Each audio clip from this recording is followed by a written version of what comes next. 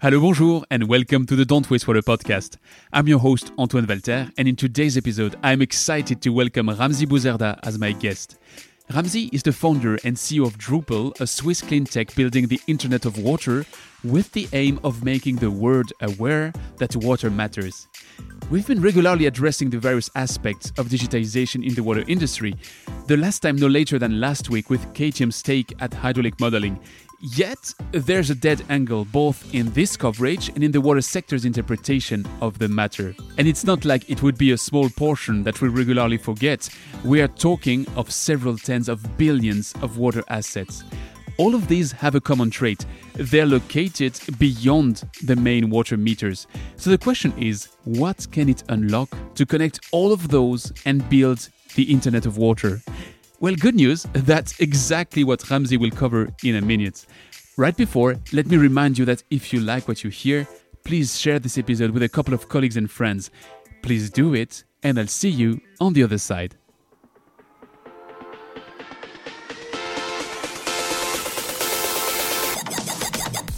You're listening to Don't Waste Water, the podcast that helps water professionals to improve their wastewater treatment, optimize their operation costs, and keep up with the latest market trends. This podcast is brought to you by GF Piping Systems. As a leading supplier of piping systems made of plastics and metal, GF Piping Systems is the global expert for the safe and reliable transportation of water, chemicals, and gas. For more information, visit gfps.com. Hi, Ramzi. Welcome to the show. Hi, Antoine. I'm very happy to have you because I might be challenging today with you a bit, I have to say, because you're in a field which is at the same time a fascinating field and also a field where you see a lot of different approaches, and usually all those approaches are using the same words. So I'm going to try to dive a bit beyond the word. So the buzzwords for today might be IoT, smart water. But let's keep that for our deep dive, because right before, I love to start with a postcard. And the postcard today comes from Puydou, right? Yes, Puydou. Puydou is in Switzerland. It's in the French part and maybe one of the beautiful parts of Switzerland because we are protected by UNESCO. Puydou means in French fresh water well, and it's all about water. So for us, it makes totally sense to settle our headquarters here. So somehow your headquarters tells what it's all about. So it's about this Yes. safe water. Yes. But your path wasn't always about water. Let's start with a weird question. How old is your son? Oh, I have many sons. So the oldest is 16 and the youngest is almost 6. Okay, so I guess your story is about the youngest, right? Yes, exactly. The youngest is maybe the first founder of Drupal.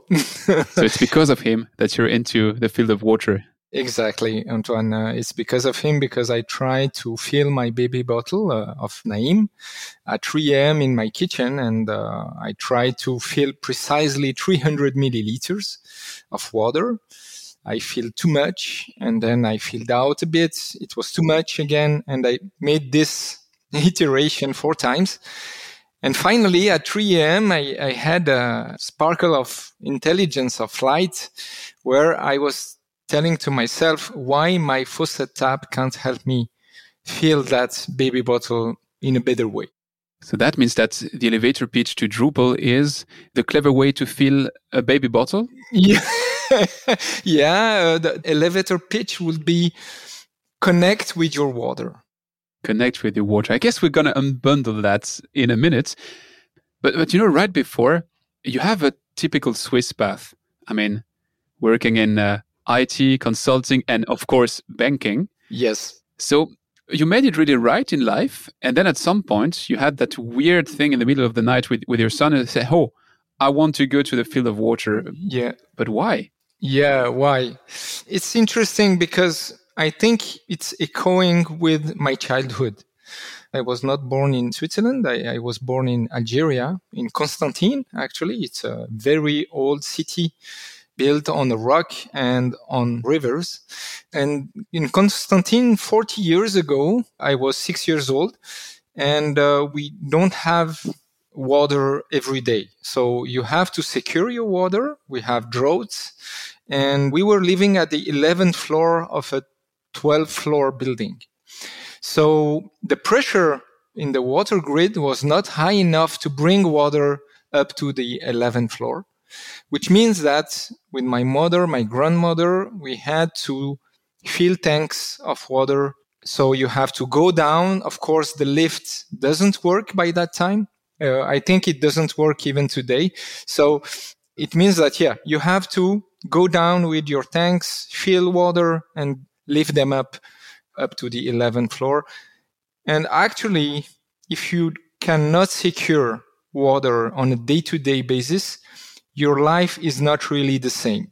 Meaning that you will think first about how I can secure that water, and everything else is bonus, or I would say not really important.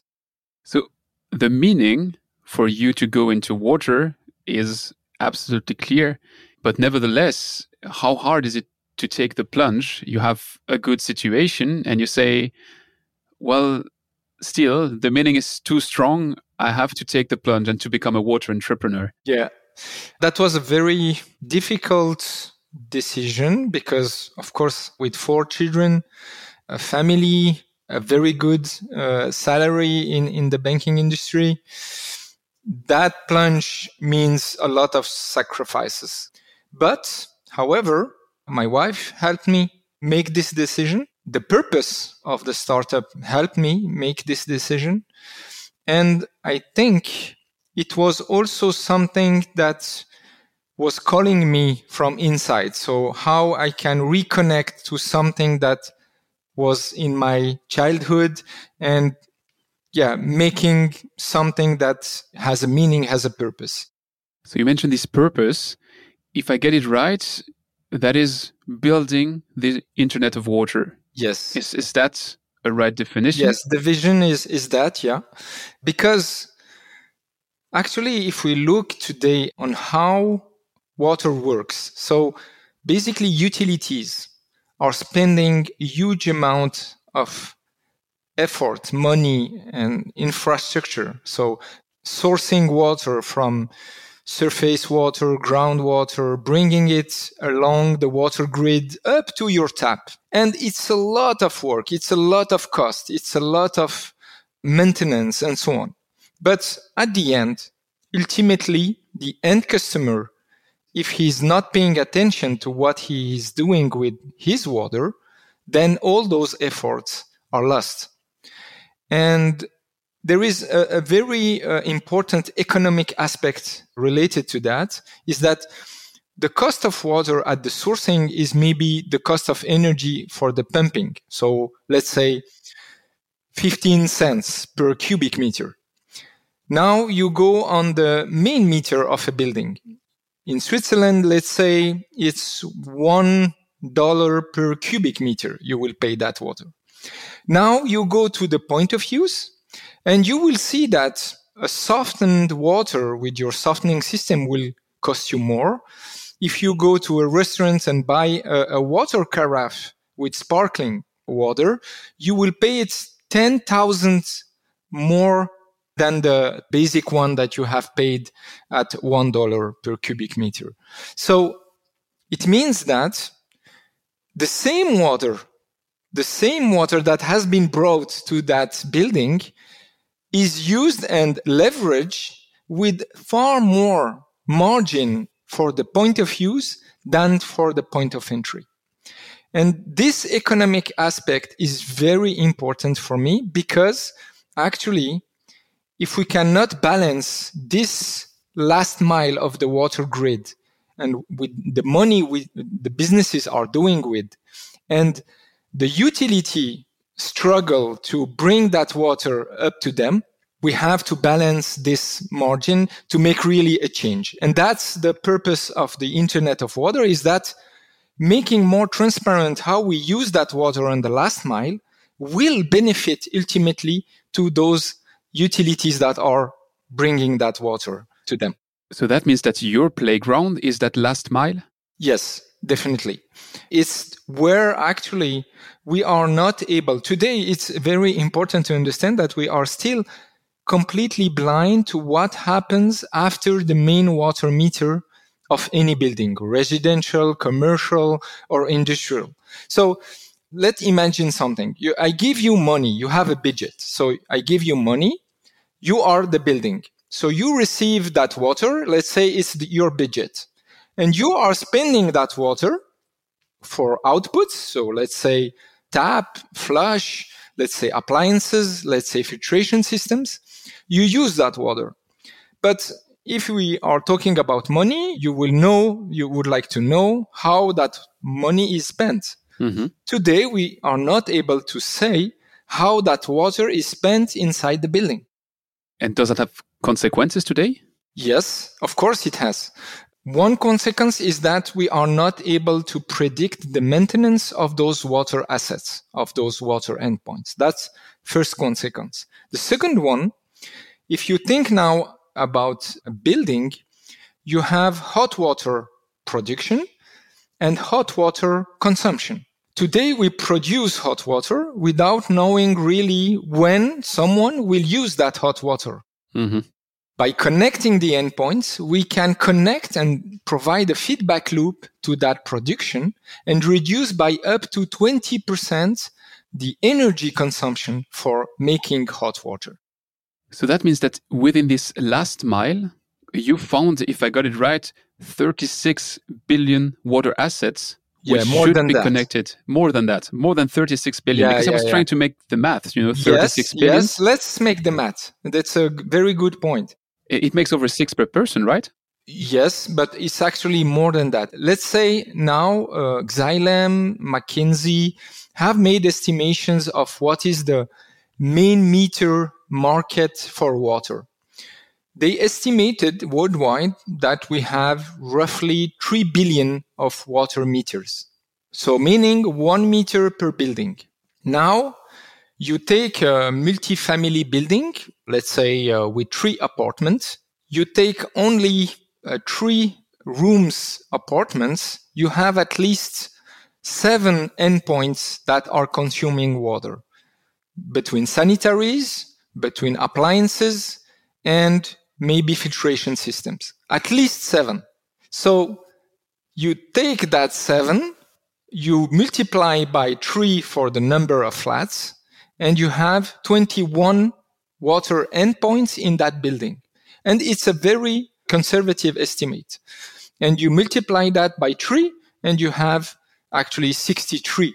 And we know that if you go in New York City, it's not 3 apartments in a building. It's a tower of, I don't know how many.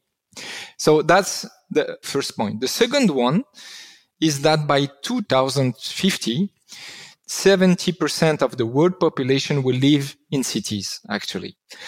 And what is completely mind-blowing is that we are building New York City every single month to reach that figure.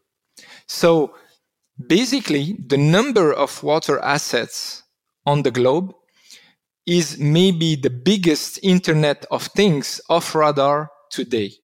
It's very interesting what you just say, because I had Aaron Tartakovsky on that microphone and we were discussing reuse of water within a building. And he was giving the same statistic that you just shared about this Manhattan, which is built every month. But he was drawing completely different conclusions, because he was saying that is the sign that we should be reusing a lot within the building, and that the missing piece is this reuse in the building. What you're saying is that there's a big perspective for utilities to have a better sight of this last mile. I guess it's not contradictory. It's just that it's different approaches. Yeah, it's complementary, I think, because you are totally right, Antoine. Today, the paradox is that in Switzerland, for example, we use potable water to flush our toilets. Look at this. So think just 1 second, if I'm in Algeria now, and I will say to people, use potable water for your flush, and you don't have enough water to drink in a day, you will have really troubles to debate on this. Yeah, sure. And now we use actually potable water in Switzerland because we think we have sufficient water for a long time, maybe not, but we cannot really continue like that. We have to reuse that gray water and so on to make a better use of that water. So we have these 36 billion and maybe more assets. Why do they need to be digital? Yes, why? That's a very good question. This last mile, as I said, so you have a huge ecosystem around those assets. Why it is used? Because first, you have the service provider that is selling and maintaining those assets. So the cost of unplanned maintenance is almost 30% of unplanned maintenance has a huge cost for them. That's one. The second one, we forget that there are a lot of consumables attached to those water assets. I give you examples. Let's take a dishwasher. You have tablets related to the use of your dishwasher. Someone, a player like P&G or others, sell those consumables to you because you are using your dishwasher or your washing machine or your filtration system or your toilet. You use paper with your toilet. You use soap with your faucet tap. And all those objects, all those consumables are intimately related to the use of water at this point of use. So the point of use, the water asset, is the conjunction, is the crossroad for the service provider, the end user, the consumable reseller, and also, of course, we forget it, the manufacturer of this water asset. And the data you can extract from that water usage in terms of flow, temperature, hardness, and other quality parameters will benefit to all this ecosystem. And I think digitizing those water assets has a huge benefit beyond the simple water usage and savings. So it has a larger impact than that. I guess what you're hinting to now is that these data can bring a lot, which makes a lot of sense, but that means that this data needs to integrate to something. It's not just about producing data, it's about logging that data and maybe doing something about it. What is your approach there? Yes, and that's actually, it comes back to the Internet of Water, because it's also a paradox. Water has a lot of paradox. It's a vital resource, it's very cheap. Actually, it's a vital resource, and we don't have so much data on how we do with that water. So it's very interesting. And our approach on how we can leverage and how we use that water data is first trying to actually be agnostic from the sensing part, because we think that sensing is important, but it's not the value of the data. The value of the data is how you can correlate the events of that usage within this grid on the last mile. I give you an example. Today, Drupal is able to assess if someone has washed his hands after using toilet. So we use that simple principle for schools, for example, and we are now promoting hand hygiene in schools by equipping restrooms, and we show them live the hygiene score evolving if they wash their hands after using toilets, if they stop the water flowing while they wash their hands, it goes up. If they don't, it goes down. The average time of hand wash, if it's high enough or too low. So bringing data on a single point is interesting, but it's not really where the added value is. Actually, the added value is how you can build this intelligence that is able to correlate what is happening on all the water assets and cross-matching those data to actually extract additional insights. So you're translating raw data into insights. Yes, yes. How do you do that? Actually, with our intelligence platform, we have developed this small iLink device, which is sensor agnostic, but is able to convert in a first step raw data in pre-noted data, meaning that we are able to assess if we had many cycles. A cycle is one usage of water. It could be of different length, of different flow, volume, and so on. And he pre-noted those water data before sending those data to the cloud. And on the cloud, we use different machine learning statistical techniques to actually understand what is happening in that space, not only on one water asset, but trying to understand actually if you have a problem on this water asset, is it affecting other water assets or not? Are we able to determine, for example, if we have a hardness value of water at this point of entry, is it affecting my dishwasher or my appliance that is in the network or in the grid of that water? So that's the idea of how making actually insights. It's not about just getting the data and showing simple analytics, which is important because we have to understand that, but how we can go to the extra mile and provide hidden insights that will help to understand actually if someone is using too much water because he is actually spending too much time in many assets or something like that. So that's the idea of Drupal right now. Let me take an extreme example just to be sure I get it. So you mentioned this example of someone would be going to the toilet, would flush, and then goes outside. So you see that there was nothing with the faucet, so he wasn't washing his hands. So level 1 of digitization would be to say, I have all those values, I put them on the platform or in a database somewhere. And if someone was to go to that database, he would be able to notice that. What you're saying is that we can do that much better. Instead of that, someone having to look for something, we say, look, we have sorted it out for you, and he didn't wash his hands. Yes. You also mentioned something is that you can notice if he's not shutting down the faucet when he's washing his hands. And that brings me to my next question, because actually what I would see potentially down the road as the next level would be, hey, you've been using the faucet for 20 seconds. I'm pretty sure your hands are wet. So let me shut it down for you automatically and then put it back on after 1.5 minutes, which gives you also a strong hint that you should be washing your hands for 1.5 minutes. It's now a stupid, extreme example, but this actuation step sounds to be the next frontier. Yes, totally right, Antoine.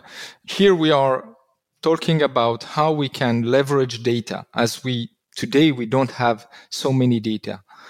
Once we are able to gather sufficient data and insights, then we can go back to the system and say how we can optimize your functions by stopping, by reducing the flow rate, and then we enter in a new era of synchronization or orchestration, I would say.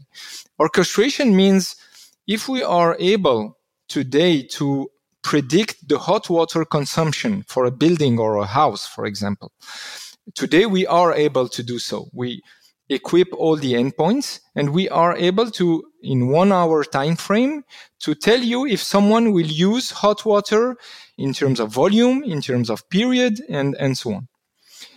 Now you take those data and you give them back to the boiler. And then you can launch the boiler and warm up that water, maybe 10 or 30 minutes prior to that predicted use. And here we enter in a true efficiency about water and energy because they are closely related. That's future. That's not... Yes. Okay. Future in one year or 2 years. Close future. Yeah. At least for Drupal, that's precisely some R&D projects we are working on right now. Yeah. You say at least for Drupal, so that's a good opportunity for me to take 2 steps back. I said I would challenge some terms, and you've been using IoT, digitization, AI. It sounds to me like today everybody is trying to do that, or at least everybody is claiming to do that. So it's a very, very, very crowded market. And we know that the water industry itself is already very scattered. So in that very scattered market, everybody is doing that. And you come and you say, hey, I'm doing that as well, probably better, you'll tell me. But what makes you different there? Yeah.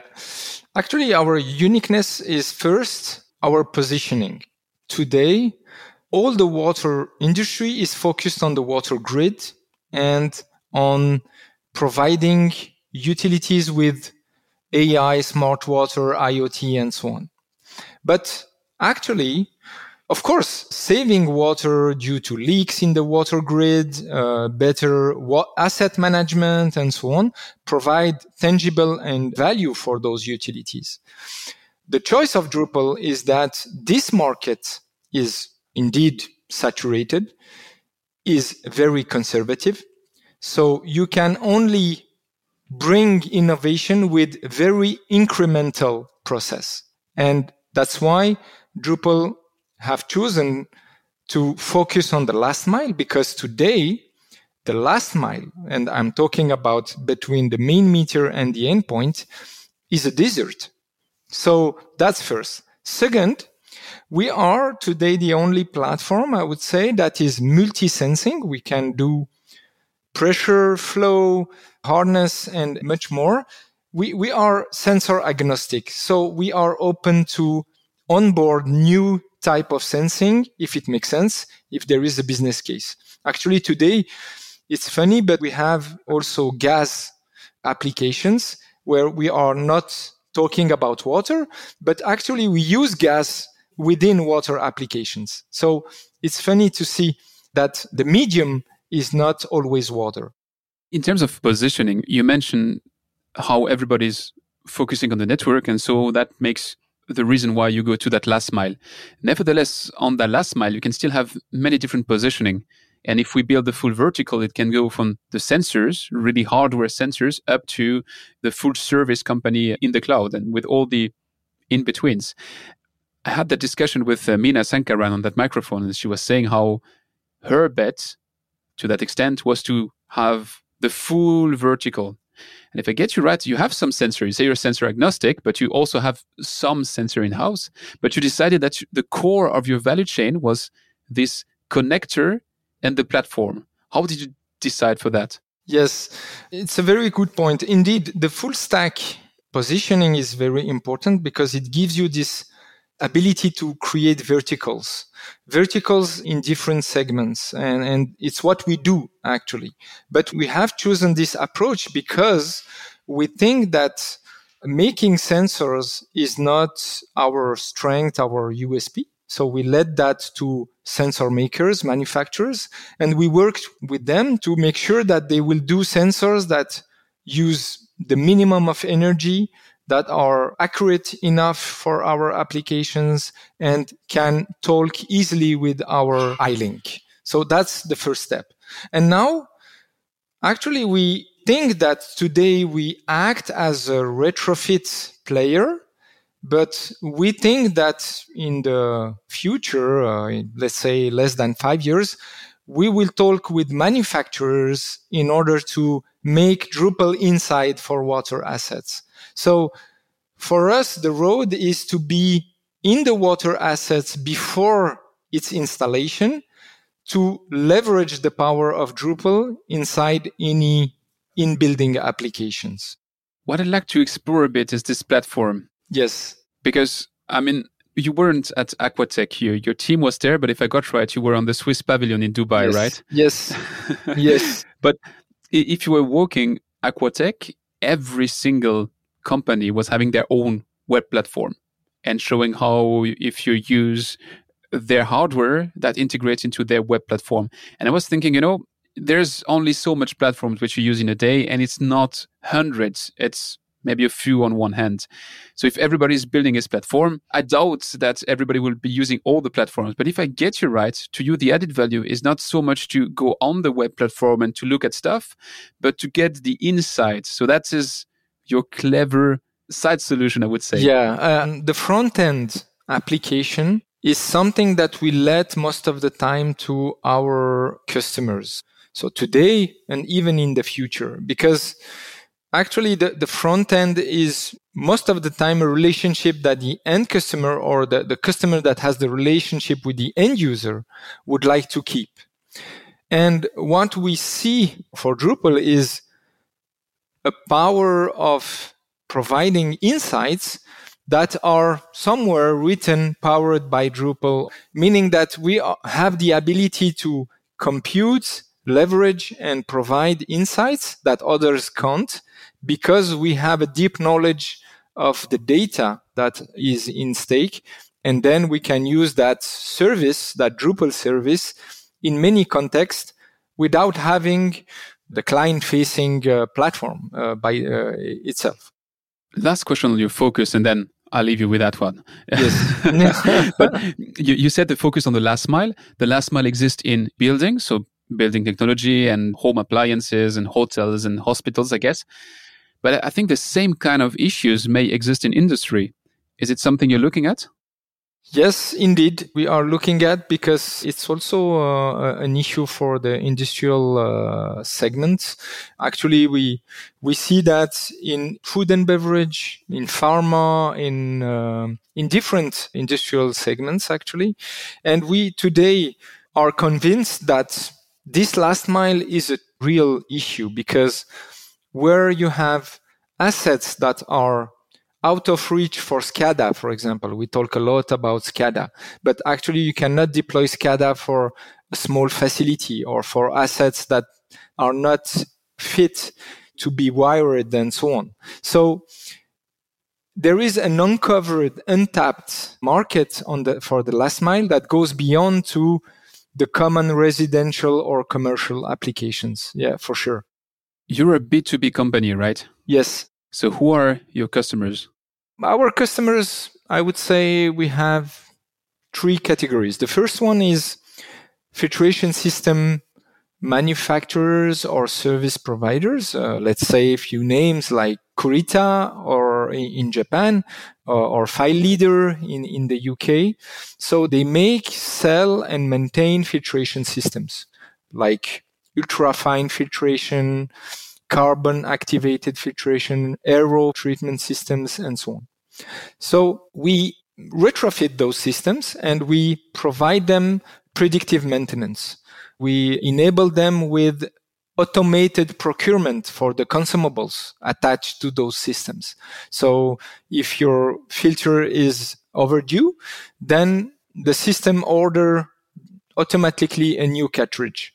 If you have a CO2 bottle empty, it orders automatically a new CO2 bottle to remove any downtime and to remove any inconsistent water quality over the time. That's one category.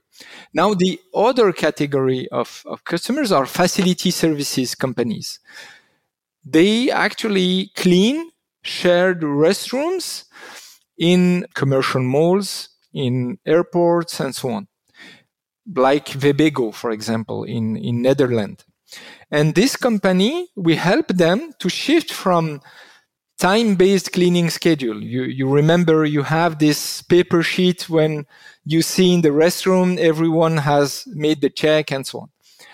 We remove that and we put a screen which is able, based on the water usage prediction, change the way we clean those places. So it's no more time-based, but affluence-based cleaning schedule. And the schedule is updated live on the screen, and the cleaning staff scan the QR code to acknowledge that they have followed the cleaning schedule. And you see, the way we do that is that we go beyond just monitoring water usage. We use water usage as a proxy for human activity, for business processes. And that's the key and the USP of Drupal, is going beyond just measuring water usage, is how we can use that information for other purposes. What is your business model to do all of that? Is it sensing as a service? Do you sell your iLink? How does it work? It's a hybrid, sticky business model, I would say. First, we sell the hardware, of course, with the objective to make a very low margin on it. And the value is on the software plan, which could be actually today we are almost a monthly basis. So you pay as you go. Once you activate the device, here you scan it and register it on the platform, you attach it to an asset, and then you start to pay. And you can stop, and that's it. So the business model is really based on how you can make it easy for them. So we don't install our hardware. All our customers install our hardware by themselves. So we made it very easy on that side.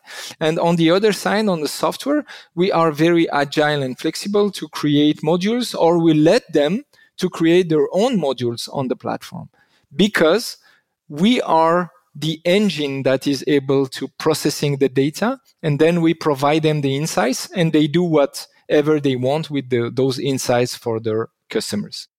One very simple hardware question about your iLink. How do you power it? Yes, it's battery operated. And that's the power also of our full stack solution, is that today it's the only IoT device battery operated that can last between 5 and 10 years, depending on the frequency of the data. So this device is patent pending, and we have optimized every single piece of code to be such efficient in terms of energy consumption, in terms of communication capabilities, and also in terms of flexibility and versatility, because we can connect many sensors to one iLink. It's not only one, we can connect up to 4 sensors with one iLink and fooling those sensors with a single battery. Okay, so just to be sure I get that one right. So I mean, if you have, I don't know, pressure, temperature, suspended solids, and pH, you all connect them to one iLink. Yes. Which will still last 5 to 10 years in battery. Of course, more you connect sensors, you reduce the battery lifetime. But with 2 sensors today, for example, a faucet tap, we can connect hot water flow and temperature and cold water flow and temperature with one iLink. This is the twin version for the faucet tap. You can last between 5 and 10 years, for example. That sounds, I think I have to discuss with you off the record. Yeah, my pleasure. You mentioned customers in Japan, in the UK, in the Netherlands. How worldwide are you today? Today we cover 3 continents in North America, Europe, and Asia. We have customers in Thailand, in Japan. We have a bit more than 60 customers. It's a challenge because with LoRaWAN technology, you have to be also compatible with US or North America frequencies, European frequencies, and Asia frequencies. This device is, with firmware update, can be US compatible, EU compatible, or Asia compatible. That's also a very important aspect of the IoT landscape, which is very complex actually. So it's sensor agnostic, but also somehow region agnostic. Exactly. Which must simplify the product development, I guess. Exactly. That was one of the key criteria for our development. I have a very financial question. I was trying to look where you are right now in terms of development of your company, and I saw that you closed a seed round of 1.5 million Swiss franc 6 months ago. Yes. How do you...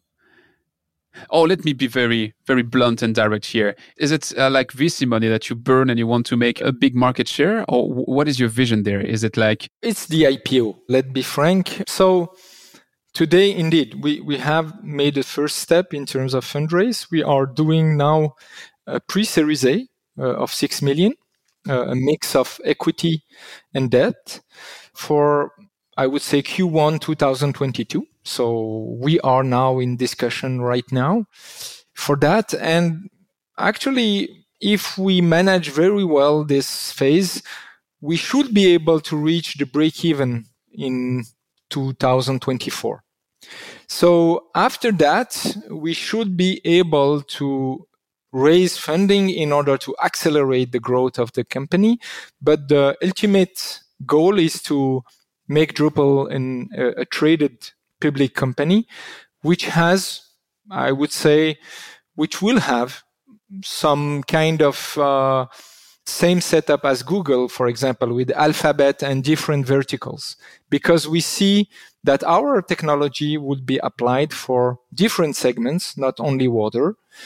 And yeah, there is a huge potential for Drupal in terms of development here. So that's the vision, but what about the path? I mean, I know that I'm repeating that question quite often, but I'm always wondering if hypergrowth is something which works with the water industry.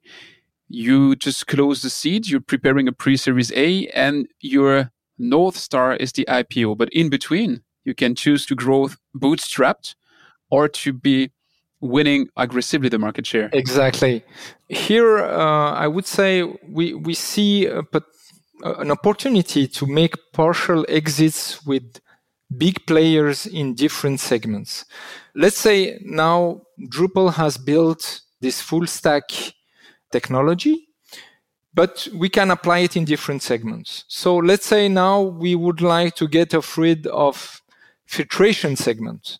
Maybe we are interested to sell that part of the business and continue the growth because we would like to make our growth in the real estate segment. So the markets open to us are very large, meaning that either we would like to keep them all, or we sell part of the business in order to fuel the growth of other biggest market segments. In your marketing, you're mentioning you're a Swiss company. I mean, it's probably the first adjective that comes. And, I'm working for a Swiss company, so I get the feeling. Yes. But, it's also kind of an empty argument sometimes. So how important is it for you to be Swiss and to define yourself as a Swiss company? Yeah, it's a very good point. Because we think that Swiss innovation, Swiss quality, we are talking about tangible product. It's not about just software. And maybe if we were just software, maybe we have to go to Silicon Valley and we will be more attractive in that sense. So here we have a tangible product with very strong USP and quality. And Swiss quality products has really its value.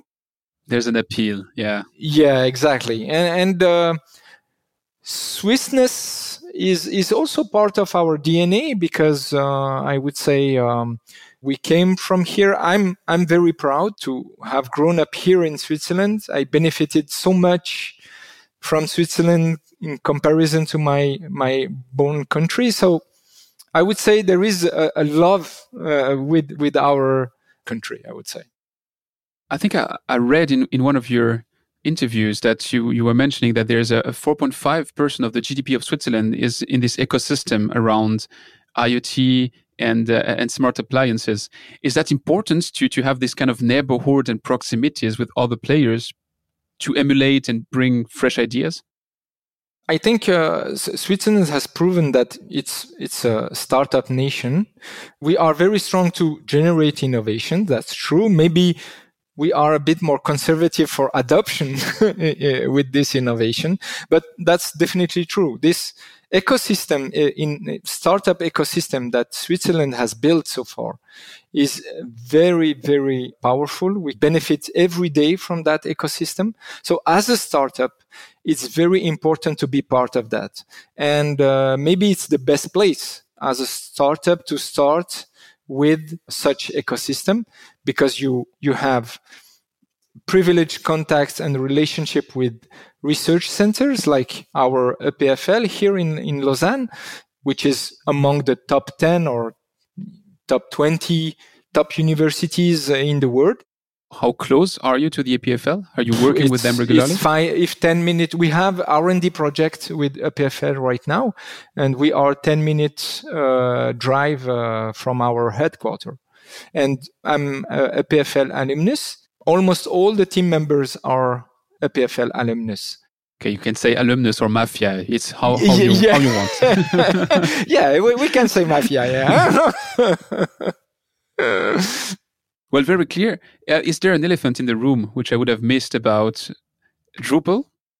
No, I would say that we are raising money by Q1 2022. We are in talk with big players. And of course, it's very interesting to see that the water VC or the water investment ecosystem sometimes look at us as an ovni, as something that is very weird, because I would say we don't pitch only water, but we pitch this holistic approach about consumables, about how we optimize the processes around water and so on. So we are something weird, I would say, if I would say that. So it's not a scoop, but it's my finding. Well, that's a good conclusion, I guess, for this deep dive. What I propose you is to switch to the rapid fire questions. Yeah.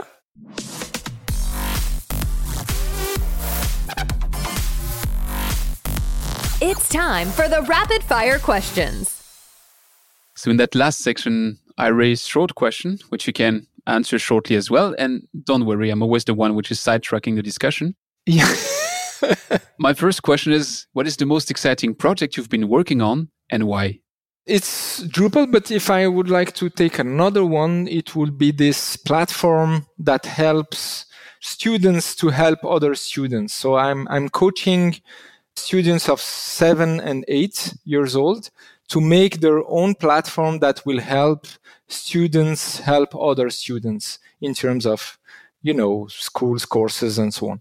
So that's, for me, a very interesting project because I helped others make their own entrepreneur journey. And with children, I learned so much. So for me, it's really cool project. I warned you about the sidetrack. You mentioned this entrepreneur journey.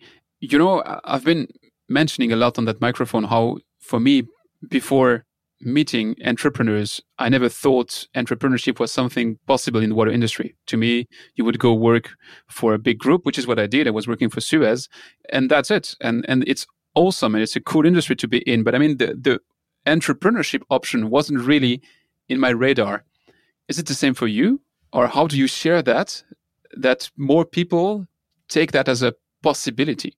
Yeah, I would say it's a possibility. Actually, I see entrepreneurship as intrapreneurship or entrepreneurship. So you can actually have both ways, which will lead you to the same goal, I would say, to be more empowered, to do things that makes more sense and challenge the statu quo. That's the purpose of entrepreneurship or intrapreneurship. So entrepreneurship, you do it on your own. Intrapreneurship, you do it inside the company, but you act as an entrepreneur. Exactly. Because big groups like Suez, George Fisher maybe, and others need some challengers, need some insiders that are able to move all those silos and so on. And I think water industry needs those people. So we need them outside the companies to actually shake a bit the market, and also inside those big groups in order to open to more innovation, to more collaboration with startups and so on. I think it's about opening the silo somehow, because you're, again, another example from someone which comes from outside the industry and brings a breath of fresh air within the industry. And there's much more of these outsiders which bring that in than people which are already sitting in that industry and which all of a sudden realize I can do something. I can do the parallel with the banking industry. It's exactly the same. Actually, the people that are outside the banking industry are able to shake that industry. People that have grown up inside the banking bed, it is more difficult because you learn so much, you are a bit formatted and so on. Sometimes it's very difficult to challenge your own situation, your own position, your own way of doing things. Okay, I close my sidetrack. I bring you back on track. Can you name one thing that you've learned the hard way? Yes. I would say that fundraise for me is not something that I love to do, to be honest. I actually dislike doing fundraise because you are trying to sell yourself and your project for a purpose that is good for the company, but actually in your guts, you feel that you should not do that because you are somehow diluting this purpose, this power, and so on. So, to be honest, I'm not good to that and for that. So it's why don't wait too much to do that. Practice a lot if you don't want to make a fundraise. Myself, it's very difficult, so I have to learn it the hard way. Is there something you are doing today in your job that you will not be doing in 10 years? I guess fundraising. Yeah. Yes, first. Second, I would say, look at your burn rate. Because as a startup, you look always at your burn rate, your runway, and all those things. So it's something that it's a true concern as an entrepreneur to make sure that you have sufficient money in order to reach the next milestone and so on. So that's the second one. The third one, it's maybe innovation without looking at if you are taking too much risk and so on. I would love the time to say, we have 10 million to spend in an innovation project and we don't care if it will come with something or not. So that would be a great thing. What is the trend to watch out for in the water sector? And you're not allowed to tell me digitization. Yeah, I think it's a very good question. The first one is education. Because today, the people that are managing water are people from the past, to be honest, like me and like everyone here. Conversely, our children are the people that will manage water in the future. So if we can educate our children now to make the people that will make water matter to people and make and preserve water in the future, then we will really change how we deal with water in the future. So it's my first call. And the second one is to reimagine how this water value chain and economics is working. And definitely we are doing something wrong by letting the burden on the utilities and letting businesses leverage that value on the last mile. We have to find a way to actually make business balance this value between the value chain. Well, along the same kind of tone, my last question is, if you were a world political leader, what would be your first action to influence the fate of the world's water challenges? Wow. It's a broad question. I would say the first one would be the pay-per-use scheme, which is not the case today. If I take Switzerland, cold water is built through your surface of rent. It's not your water consumption. If you take the electricity bill, you have your own electricity meter. You pay your electricity bill. For cold water, you don't have that. Why? I don't know. But actually, the first thing I will do is everyone will pay water according to his consumption. Sounds logic. Yes. Yeah, logic, but not yet. Well, Ramzi, it's been a pleasure. So, as I like to repeat the pleasures, would you have someone as cool as you to recommend me to have on that very microphone? Yes, I can recommend you Steven from Liquisense, that is who is working on Legionella AI and how we can better prevent Legionella inside the buildings.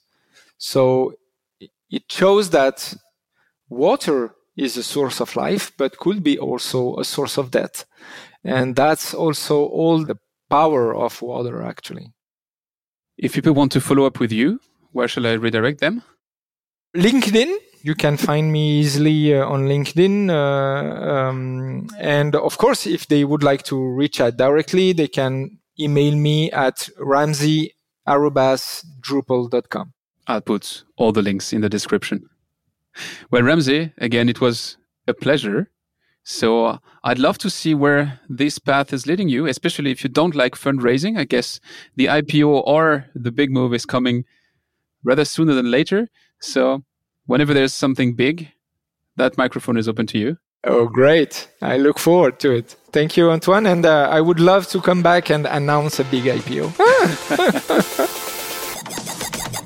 Thanks for listening to Don't Waste Water. This podcast was brought to you by GF Piping Systems. Loved this episode? Head over to Apple Podcasts to subscribe, rate, and leave a review. See you next time.